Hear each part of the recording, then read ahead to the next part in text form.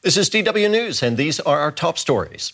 The United States has formally withdrawn from the World Health Organization, making good on U.S. President Donald Trump's threat to pull out over disagreements about the global pandemic. He accused the UN agency of being a puppet of China.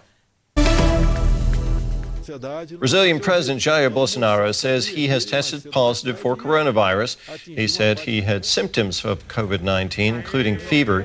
He has drawn criticism for downplaying the threat of the virus.